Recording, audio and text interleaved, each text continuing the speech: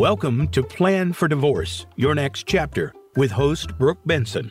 Over the next hour, you'll learn from experienced professionals the options you have to make smart decisions in your own divorce journey. Now, here is your host. Hi, my name is Brooke Benson. Welcome to Plan for Divorce, your next chapter. I saw a wedding planning magazine and realized people need the same kind of guide for getting unmarried. I do not advocate for divorce. In fact, I don't even get involved in the relationship issues at all. If you decide to end a relationship, or your partner does, I'm here to help with sensible, practical, and often low-cost ways to prepare for the split. Only when you know what you want can you work towards your own best outcomes. And there are many professions with specialties in the area of divorce. This show is dedicated to hearing from them, compiling some of their best information, and incorporating it into my workbook by the same name. Follow Plan for Divorce on Facebook, Instagram, LinkedIn, and Twitter. Today, we're very fortunate to hear from two proven experts in the area of divorcing with children. Daryl Weinman is certified as a specialist in family law by the Texas Board of Legal Specialization, and she focuses her practice exclusively on that area of the law. She is founder of Weinman and Associates, PC, based in Austin, Texas, and representing clients throughout the region. Daryl, welcome to the show. Thanks, Brooke. Thanks for having me. Yes, I'm glad to have you. Listeners should know that Daryl and I are acquainted with each other. We are in a business development group together, and I asked her to be on the show to talk about the different schedules people have for custody of children. So we know that there is a standard possession order, at least here in Texas, but there are other ways of handling visitation for children. And Daryl, I was wondering if you would give us an overview of a couple of those. So for those who are either not in Texas or not familiar with the standard possession order, standard possession in Texas is extremely detailed. It's much more detailed than any other state that I've ever seen. But essentially, standard possession is about a 60-40 split of time between the parents. The visiting parent would, the non-custodial parent would have the children, and it kind of depends on how far apart they live, but essentially first, third, and fifth weekends, so every other weekend, either Friday at 6 to Sunday at 6, or Friday when school gets out till Monday when school goes back, and then every Thursday evening. And again, depending on how far they live from each other, it could just be Sunday. Recording in progress. I'm sorry about that. Excuse me. Thursday 6 to 8, or Thursday from when school gets out till Friday morning. Then 30 days in the summer, every other spring break, half of every Christmas break, every other Thanksgiving break. So that's essentially the standard possession order. And again, I keep saying depends on how far apart they live. If they live close enough where they can both pick up and drop off at the children's school, then it will be school to school exchanges, which is ideal for kids because it can be stressful for them to go from one parent to the other. It's a lot easier for mom to drop off at school at Thursday morning. Dad picks up from school on Thursday afternoon and then returns them to school Friday morning. So that is the standard possession order if they live close enough to do that. If they don't, but they still live within 100 miles of each other, then they do the Friday 6 to Sunday at 6. If they live over 100 miles from each other, then there's another order. These are all presumptions that this is what's in a child's best interest, but and parents can agree to anything else. Courts can order anything else given different circumstances. But if they live over 100 miles, then the presumed schedule would be 42 days in the summer, generally one weekend a month, and the non-custodial parent can pick that one weekend a month, every spring break, and still half of Christmas break and every other Thanksgiving. it still comes out to almost a 60-40 split of time. Now, over 100 miles could be from Austin to Dallas. It could be from Austin to China. So that's going to have to be adjusted depending on how far apart these people live, how far the child has to travel, how old is the child, is the child old enough to travel alone? There's a lot of questions that need to be answered for that. There's a lot of states that are now leaning toward 50-50, that are not just leaning toward. Some states have mandated that 50-50 possession schedules should be the norm, or should be the starting point. Texas has so far rejected that. So we don't have a 50-50 split of time as a statutory presumption, but a lot of parents still agree to do that. And that will vary on what that looks like. So if the children are old enough, sometimes they do a week on, week off, where they switch maybe Friday after school, or they switch Sunday nights or Monday mornings. And it's just every other week back and forth. Of course, in order to do that, the parents need to live close enough that they can exchange at the school. They can both get the kids to school easily. If the children are young, sometimes we throw in a Wednesday night with the other parent so that the children don't go a full 7 days without seeing the parents. We also do, particularly for younger kids, what we call a 2-5-5-2 schedule, which is one parent has every Monday, Tuesday, the other has every Wednesday, Thursday, and then they alternate weekends, Friday to Monday. So we call it a 2-5-5-2 because if you have Wednesday, Thursday, and then the weekend, then you have them for 5 days. So it can be a 2 or 5 day period for each parent. And then we tend to use the standard holidays with those schedules too. And then there are completely customized schedules for people who are like firefighters or hospital employees working 12-hour shifts or 24-hour shifts, and are pilots or flight attendants who, those schedules are very unusual. And so the standard possession schedule doesn't work for them, but we have lots of creative ways of addressing those too. So I hope that answers your overview question. It does. And it's amazing to me that you can keep that all straight, because I was married to someone who has children, and trying to keep track of that 5-2-2, is that what you called it? The 2-5-5-2. Okay, super confusing, because I kept forgetting.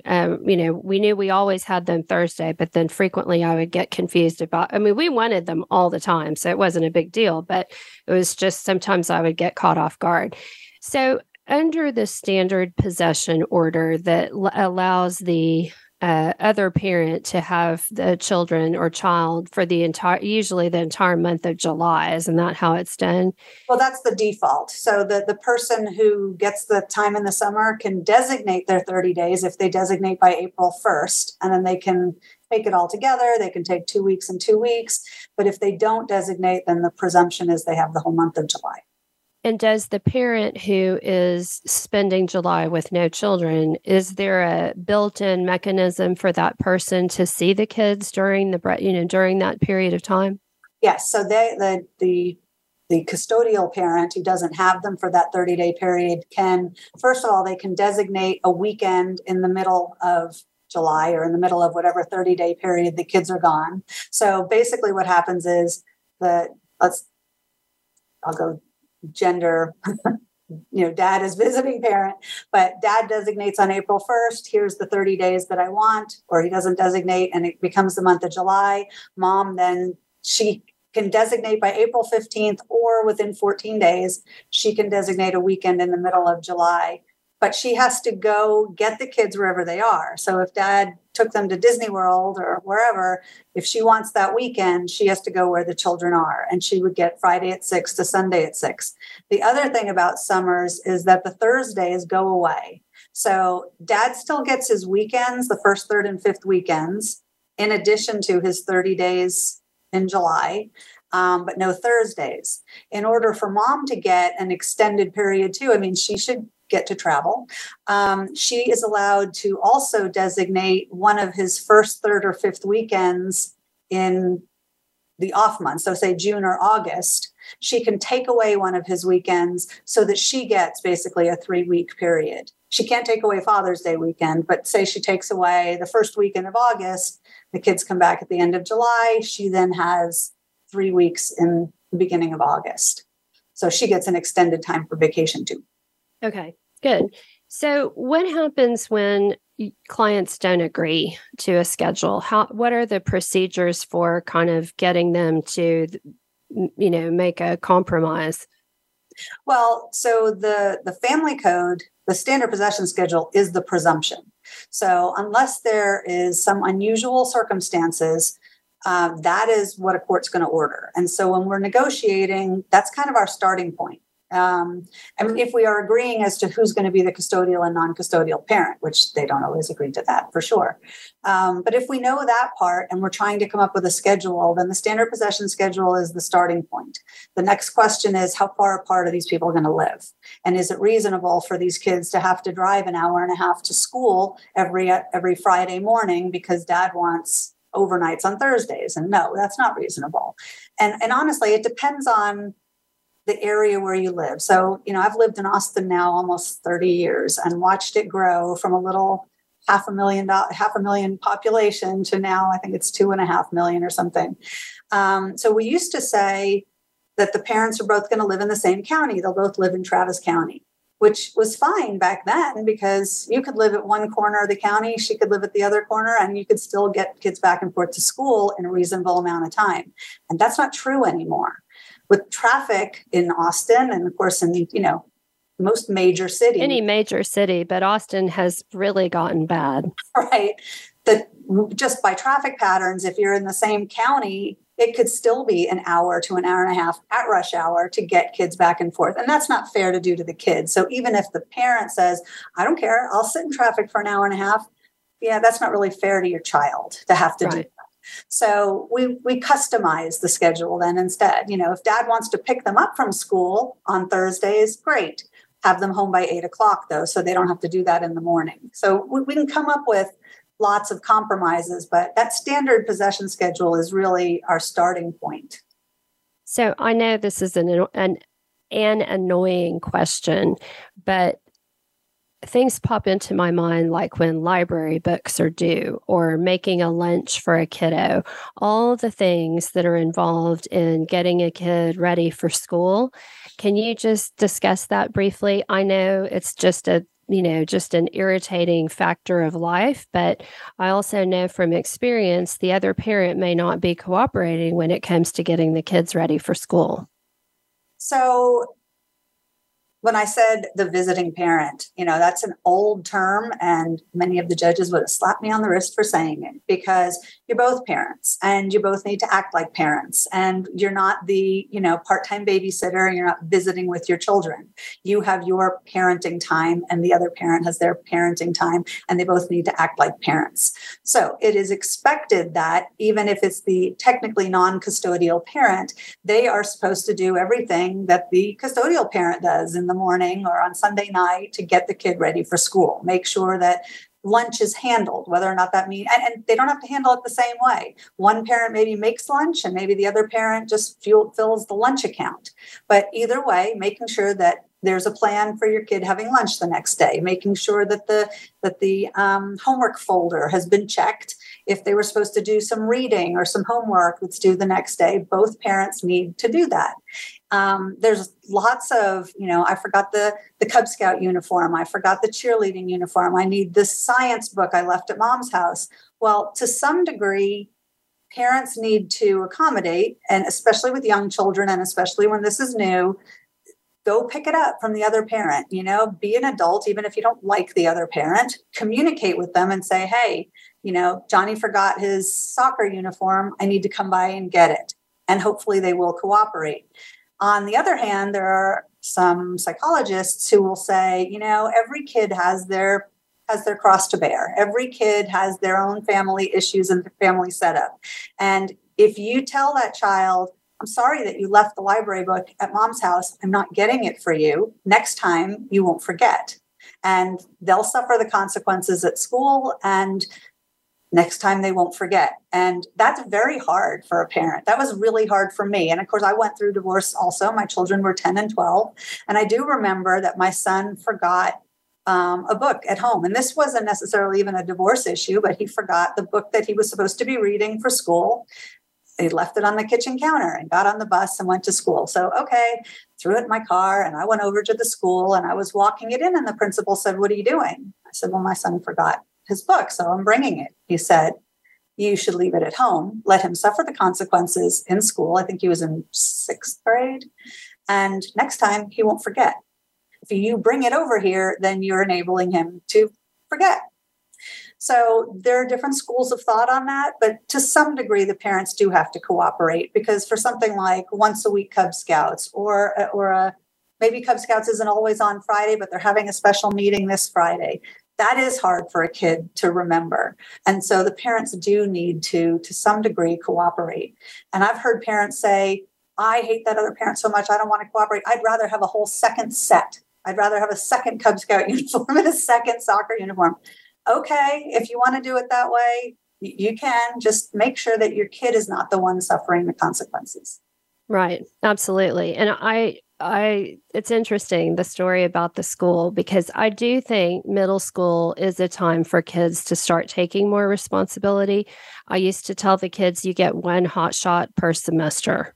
So use it wisely. If it's really going to be something that is a major problem, then spend your one thing that way. But other than that, tough luck.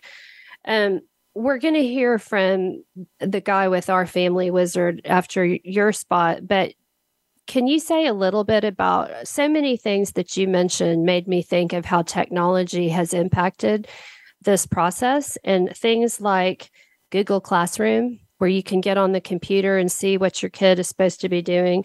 The email distribution lists that schools will send out, and they'll put, anyone on that list.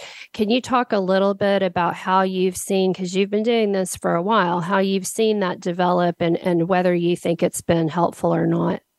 So there's lots of technology has helped a lot. So most schools now have a way where you can log in, you can see your child's attendance, you can see their grades in real time. I mean, every time a child gets misses a quiz, it pops right up. And so both parents need to take the steps to go to the school and make sure that they are both receive login information. And I know years ago when this first started, the schools were like, "Oh no, we're not giving out 2 different logins. No, we're not doing that." Well, they are now. And I don't know if it's just because of the pandemic where really everybody needed remote access, but they can do that. And so the custodial parent, the one who's filling out the initial forms, they're going to get the first code. The other parent needs to take steps to go and get their own code, and don't rely on the other parent. So what I see a lot is the 2 parents, when they were in one home, one parent just kind of handled all that stuff, just kind of did it all. And the other parent relied on them. Well, you're not together anymore. And you can't rely on the one who did. It's just not fair. So you need to go do it yourself. You need to find out how to log in to see that, how to make sure that you're on the email distribution list. Show up at Meet the Teacher night and introduce yourself and say, "We're divorced and we don't communicate all that well. So it'd be great if when something is sent out, it is sent to both of us." The schools are not so great about paper stuff when they still, especially for the younger kids, put stuff in a folder, and the 2 parents hopefully will share that information. There are apps like Our Family Wizard, App Close. There are a bunch of them. Parenting Time. And what I like about those, particularly Our Family Wizard offers 4 different components. And one is communication, where they can talk to each other. What ends up happening if you don't have everything in one app is sometimes they email and sometimes they text and sometimes they talk through some other chat program, or sometimes they talk in person. And one conversation is in all these different, platforms and can be tampered with. You can go back, and this way, if it's in one platform, the entire conversation is documented. Nobody can go back and tamper with it. You can prove, I told her this is when the dentist appointment was, and there it is. So communication is big. Another is posting documents. So not just their Social Security card and their birth certificate. So they both have at least an online copy of all those type of documents, but they also can post things that they got from the school. "Oh, I got a progress report. I'm posting it." There's also a shared calendar. And I've seen people use Google Calendar the same way. But this way, every time you put something on the calendar, the other side is notified. So, hey, there's a school play, there's a recital, there's a soccer game, whatever. And you have that on the calendar. And then the fourth thing is sharing expenses. So medical reimbursement. You paid a doctor bill, he owes you half, you post the receipt, he has 30 days to reimburse you. And then you have a nice little ledger for all of those receipts. And a record. I mean, yes. That's what I think is so amazing about this when I first heard about it, is that the way I understand it, it's kind of yes or no, like very factual. So there's not, well, I got tied up at work, this kind of excuses. It's just a fact. Yes, this was late, and it gets recorded. Right. So you have a nice little ledger. This is when I paid it. This is when I posted it. It still is unpaid. Because you can even pay through the app. They enter their payment information and they can pay each other. So it's great. Oh, that's cool. Yeah. I didn't realize that. Yeah. You mentioned too the predictability and how you were confused about schedule. And I think that's one of the best things about the Texas schedules is the predictability, not only for the parents, but for the kids. They know, oh, today's Thursday, go to dad's. So that when a kid at school says to them, hey, can you come over after school today? You go, okay, it's Thursday. I need to ask dad, or things like that. And that's why the 2552 works better than some parents try to do this 2-3 schedule where one parent has Monday, Tuesday, the other one then has Wednesday, Thursday, and then then it switches the next week. And it's so confusing for everybody. Nobody can keep track of that. And then when you add in something like, I want to send my kid to ballet, I want to send them to karate. Well, sign them up on your days for now, see if they like it before it interferes with the other person. So pick something that is only on Mondays or whatever your day is. But that predictability is so important for everybody, even people who are really agreeable. Just have a schedule. And if you need to change it because grandma's coming to town this weekend, then agree to change it. But having that predictability, because kids, they start learning calendar in kindergarten and they know. So I think kids are better at remembering that stuff, honestly, than adults, because it's a big focus for them. And, for an adult who's working and dealing with other things, sometimes it gets confusing. So again, an annoying question, but real true to life. What happens when one parent just will not participate in something that really would be the most beneficial to the kid, but they say, no, I'm not doing this, or they expect the other parent to provide all the secretarial work, and they just want to show up at the award ceremony? Well, you can't force a parent to be a good parent. You can't force them to be a good person. Probably one of the reasons you're divorcing them in the first place. So, and as sad as this is, all of the times, the possession times of the children is a right. It is not an obligation for that parent. And so I have lots of custodial parents who come in and go, how can I make him be a good dad? And I tell them, you can't. You can't. And so, hopefully they will step up. The best you can do is communicate as much as you can and let him know, hey, your kid has this recital or playing in the playoffs, or they have this coming up. It would mean a lot to them if you showed up, and have them show up. I get a lot of cases where, say the kid has been playing soccer for a number of years, they love it, and now they're moving up to a higher level team that now is going to infringe on both parents' weekends, and they're going to travel, or they're going to have practice on Thursday nights, and dad says, oh no, that's my time, and I'm not taking him. Okay, well, it's not your time, it's the kid's time, it's your child's time, and life. Let them have it. Yeah, and so because a kid you can't commit to a football team, soccer team, cheer team, and say, I'm only going to be there every other weekend because my dad won't take me. Right.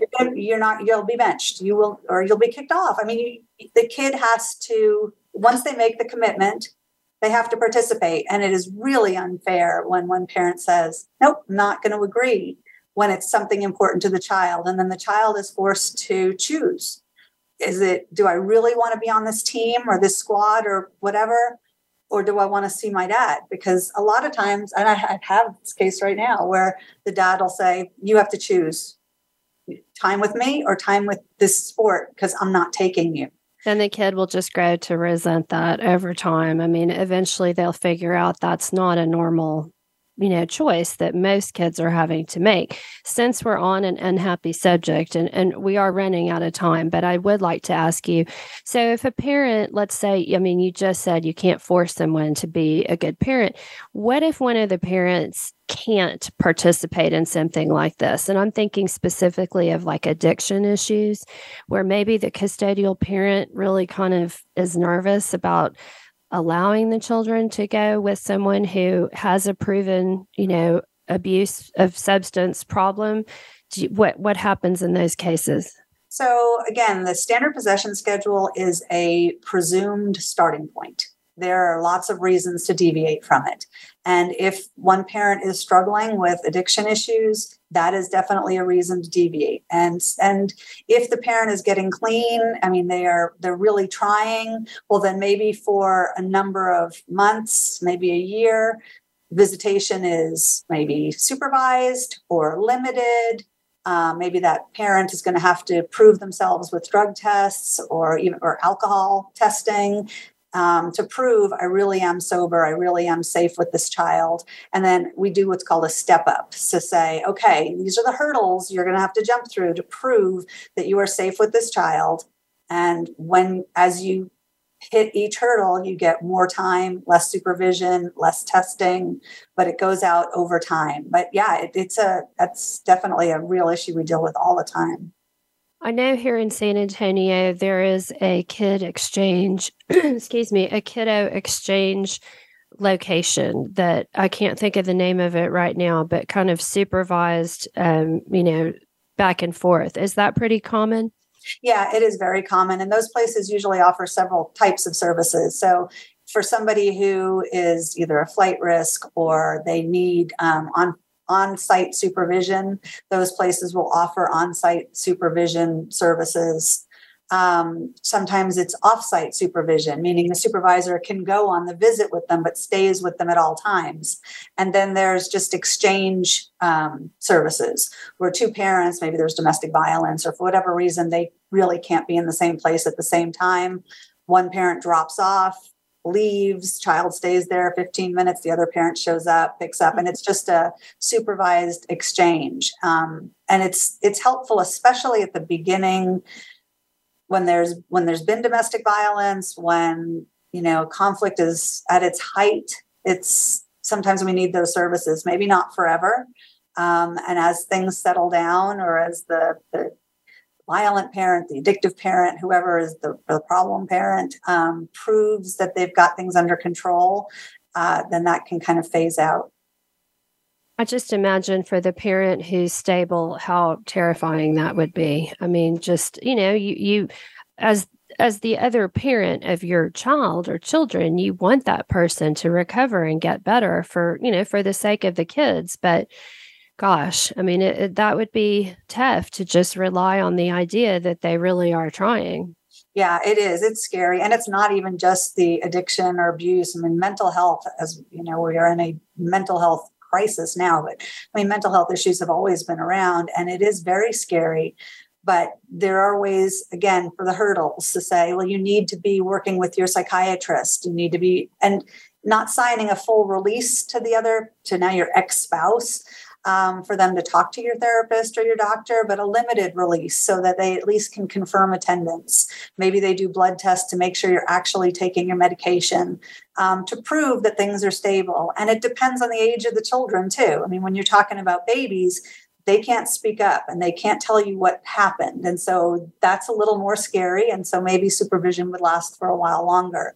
But when you're talking about older children who can speak up and say, I know that, they've been divorced a couple of years, but I saw dad drinking.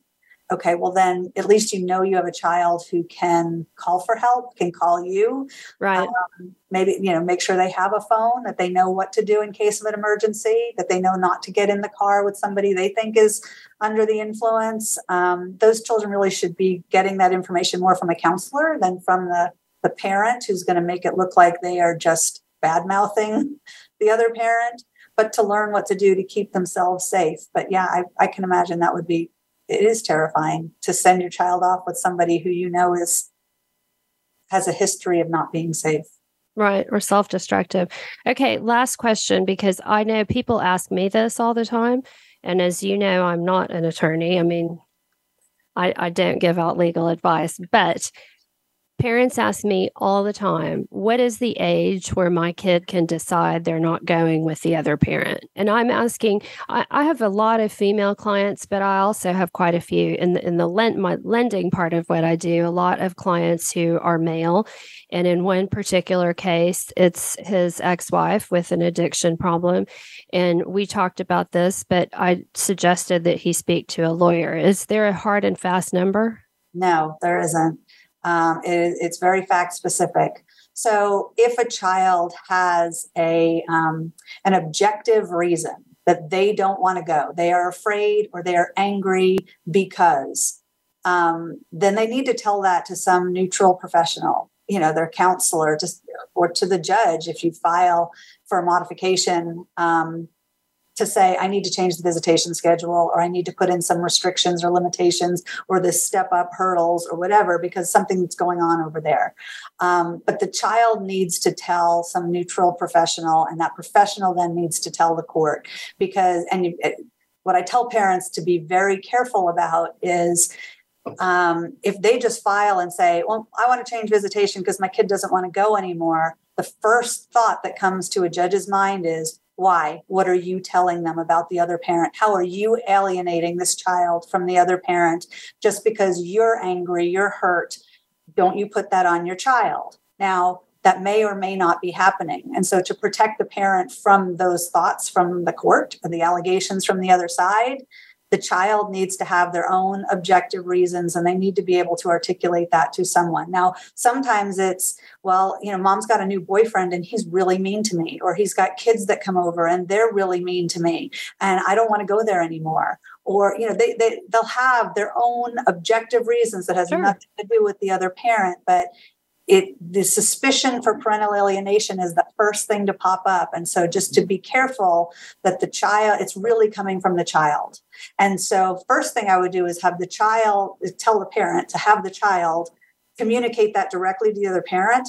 Hey, I don't want to come over there if your, new girlfriend's kids are going to be there.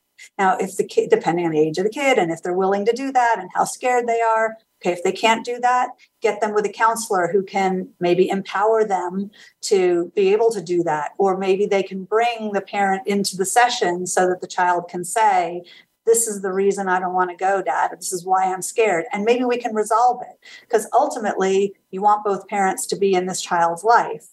But if there is something that can't be resolved, then at least they're working on it and trying. Right. Okay.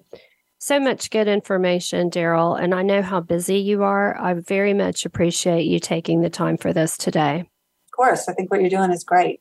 Happy to support it. Thank you. I appreciate it.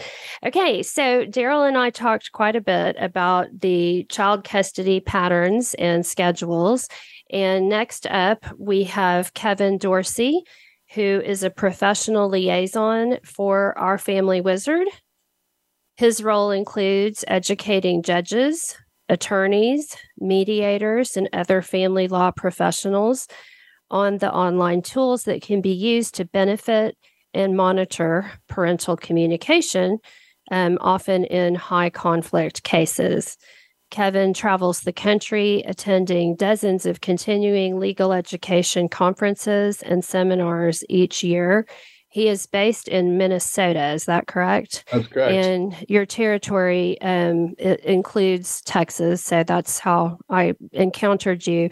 But I'm very glad to have you on the show. And as I mentioned, Daryl and I talked a little bit about like how schools, the technology they use has really improved just in the time that Daryl's been practicing law. But the child exchange process that can be so fraught with conflict. I didn't realize that an app like this exists until I heard you speak at a legal conference, and it really caused me to pause and think about how that would have benefited me because my children were very young when I got divorced.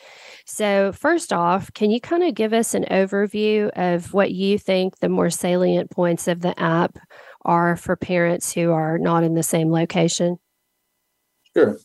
I'll start with more of an overarching description of Our Family Wizard for those of you who might be new to it. Our Family Wizard, it's an app on your phone. You can see it as a website too, but most people are using it as an app. And you use it to communicate with your co-parent. So in divorces or separations with children involved, instead of emailing or texting or doing voice calls, you do all of your communication through our app. It's highly documented, it's court admissible, and it gives you the tools you need to co-parent successfully. So a quick overview of the features: messaging. So you do all of your messaging through the app.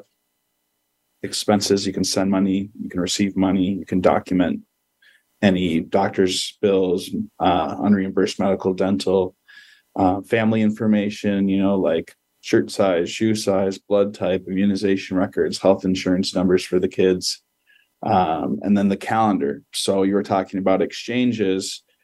We have a calendar that's specifically designed for co-parenting. A lot of time people will say, why would I use Our Family Wizard when I've got Google Calendar? I've got text messaging. Our calendar is specifically designed for co-parenting. So it's color coded for who's picking up, who's dropping off. You can do time modifications, which keeps you out of court. We're trying to empower people to get this stuff done outside of litigation, so it should save you money. And then you were talking about actual exchanges, time exchanges, parenting time exchanges. We have a feature where you can check in when you get there. So you'll oftentimes have people saying, well, I was there and they weren't, or they were late, or we never found each other. It's really tough to tell who's telling the truth in those situations. And so we have a geolocated check-in. And this kind of came out of people saying in the past, they would go to McDonald's, they would buy a coffee and they'd save the receipt. And that was their date and timestamp. They were there for the exchange. Now they can go in. It's like a Facebook check-in within Our Family Wizard. You that check is in. Wild. Yeah, it date and time stamps it. It drops a pin. You can attach a picture if you want. And that's your proof that you were there. Wow. It's an optional feature, so you don't have to use it. You can't track each other. You're just sharing your location for that time.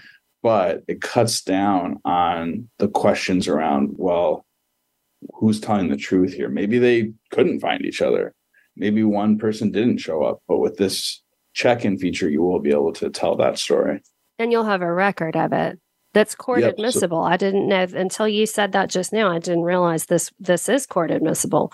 Yep. So our goal is to keep you out of court. Hopefully these tools will keep you out of court. If you do end up back in court, you've got PDF reports for all those different features I went over. That's amazing. And you're bringing in reports on our letterhead. Nothing can be deleted or altered after it happens. So, Brooke, let's say you and I are messaging each other. I send you a message. When you open it, it date and timestamps when you read it. And both parties see that. So that's how we distinguish ourselves from text or email, is the read receipts. Wow. And I also can't delete something after it's sent. So in my text messages, I can go through and delete certain messages. Same thing with my email. I could then give that to my attorney and say, here's the record of my texts. And you end up trying to put them side by side, see who's telling the truth. With Our Family Wizard, you know what you're looking at accurate. So again, you're saving yourself time in court. You're saving yourself on legal fees. And you're also getting to the crux of what's really happening. That is just incredible. I mean, deadbeat parents must really hate this because it is accountability that I just didn't have in 2006. I mean, there was just nothing like this other than writing things down in a spiral notebook. How did this app come to be? Can you tell us a little bit about the history of it? Sure. Yeah, the spiral notebook is a perfect segue because that's how it started. Literally, the founder, the guy who came up with the idea for this is late 90s. So think .com era. Everything's moving into website form. And so he's handing a notebook back and forth with his co-parent. They miss a pickup on Christmas Eve. World War III breaks out between the two of them, and he thinks, all right, there's got to be a way to get this stuff online so that we're not just handing a physical notebook back and forth, that we both could have logged on and seen, okay, there was an exchange. So he starts a website, ourfamilywizard.com. That's 22 years ago now. So Did I read somewhere that his mom, I didn't mean to interrupt you, that his mom is a family lawyer?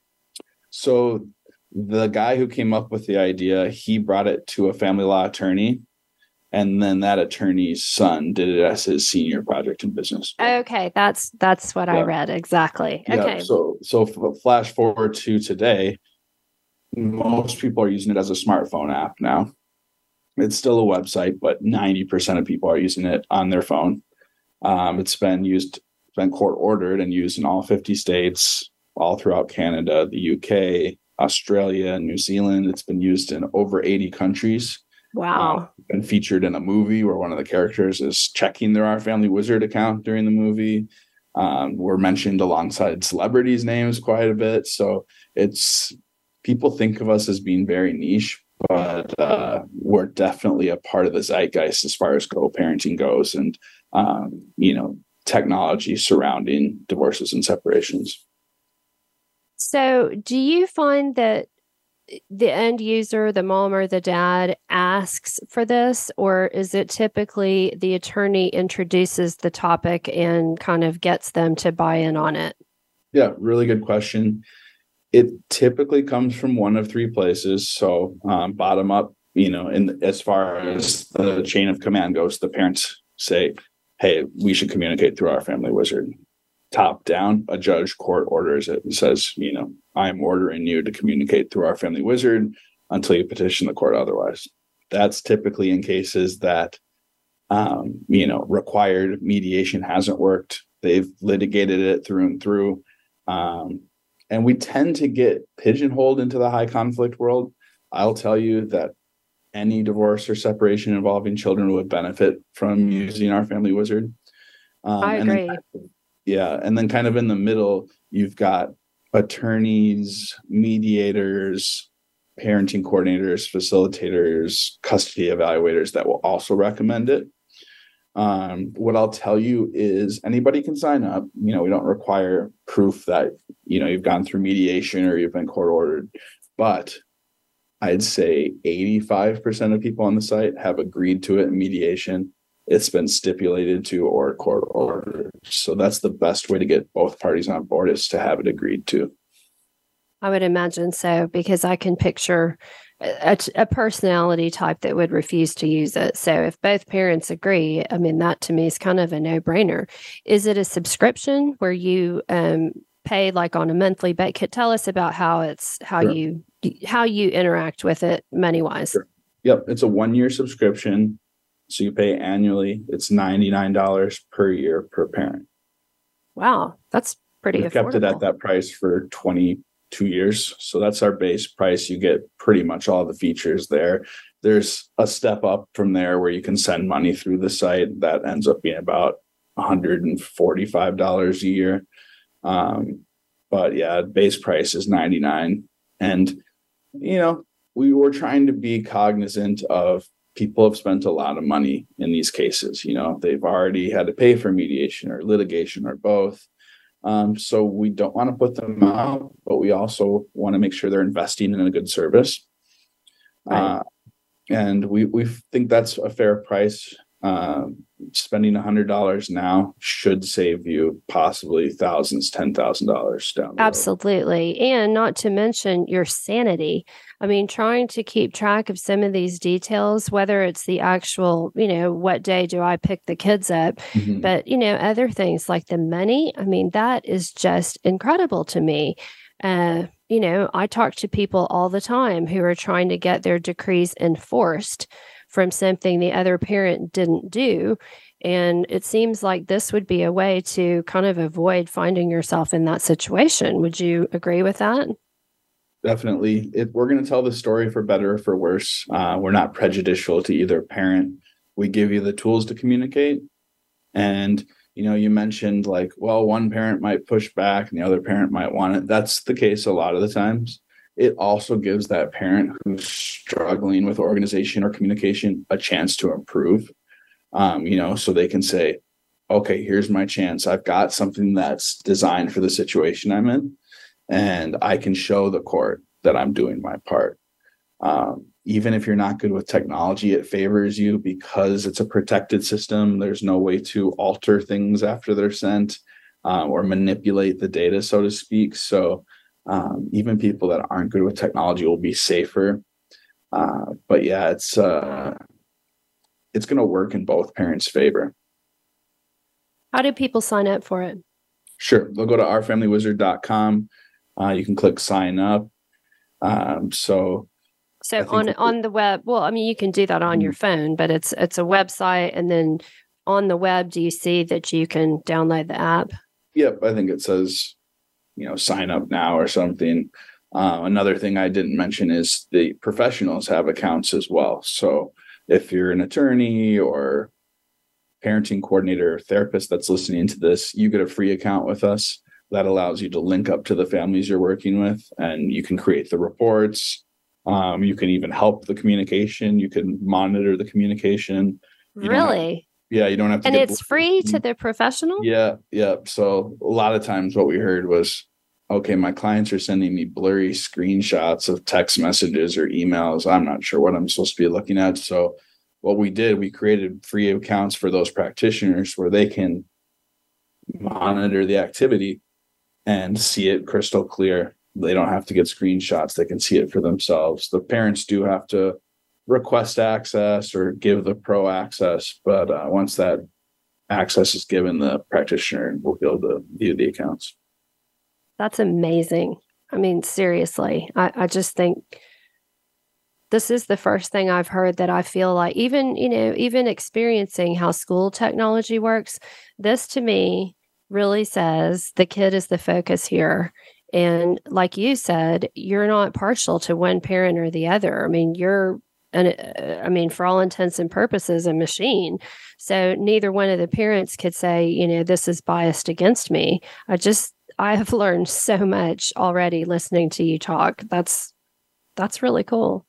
Yeah, we tend to get really zoned in on the parents, and I have to catch myself talking about the parents too much. So I'm glad you brought up being child focused. That's the goal here, is stop the note from being shoved in the backpack, or, tell your parent this, tell your parent that, So the more we can get the kid out of the middle, the better. We're trying to do what's in the best interest of the child at the end of the day. This really says that, and I'm so impressed with this technology. And it is strange to think it started with a spiral notebook. I read on your LinkedIn profile that you are president of the Texas chapter of AFCC. Mm-hmm. Can you tell us a little bit more about what AFCC does? Sure. So AFCC, it's an international organization, and then it has local chapters. So it stands for the Association of Family and Conciliation Courts. Just a quick umbrella of what they do. It's multidisciplinary. So you're going to have judges, attorneys, and mental health all in one place.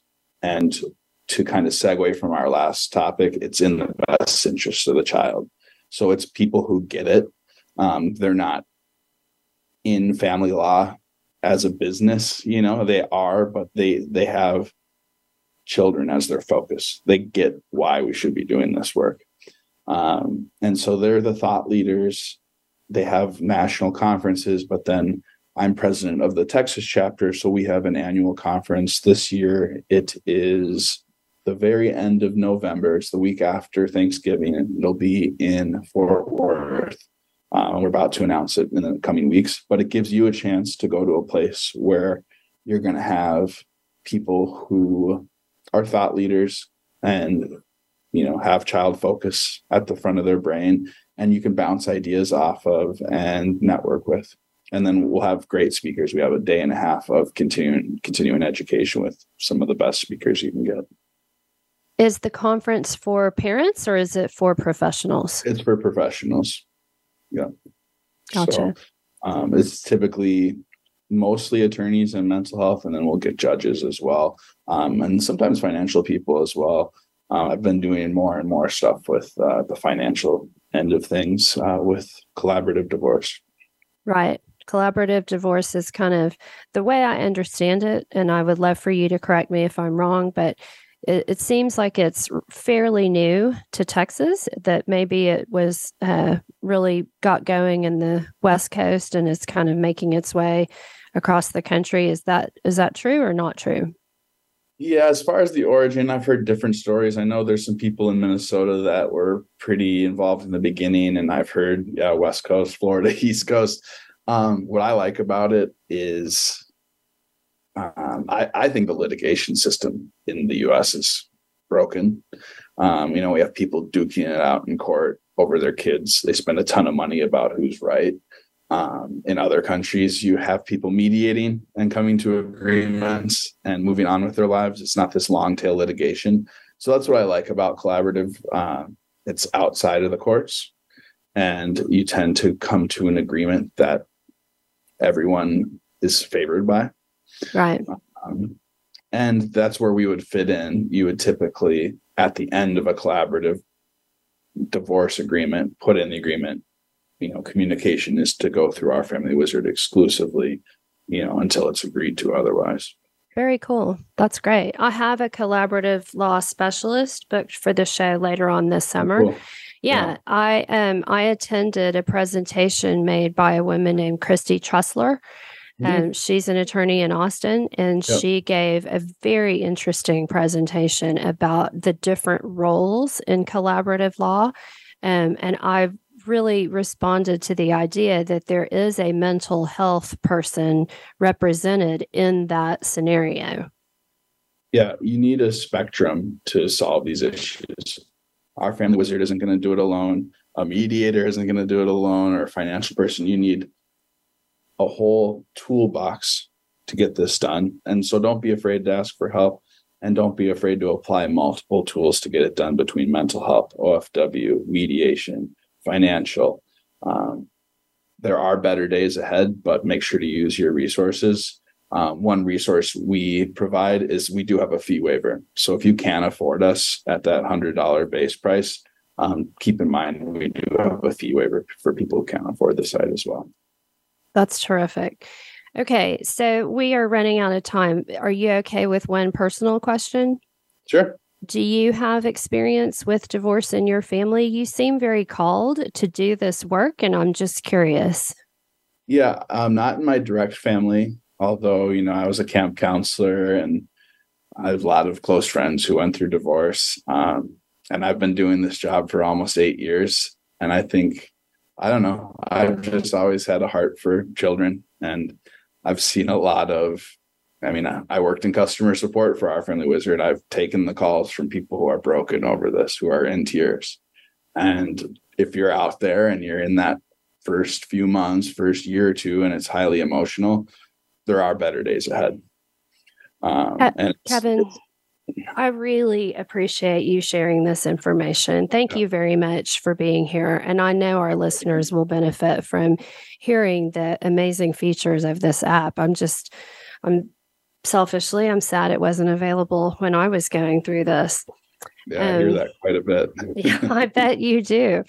So to our listeners, thank you very much for listening today. Next week, be sure to tune in for information on real estate matters. I have Malia Wayman, who is a lawyer and certified divorce real estate professional, on the show. And also Bob Duane, the founder of Divorce Lending Headquarters, will answer questions about how to finance the home, whether it's a refi of the marital residence or a moving on purchase loan. So until next time, I hope you have a wonderful week. This is Brooke Benson with Plan for Divorce. Thanks for tuning in to Plan for Divorce, Your Next Chapter, with host Brooke Benson. We hope today's episode has given you a new perspective on divorce and food for thought as you make some important decisions. Until we talk again, hang in there. You are not alone.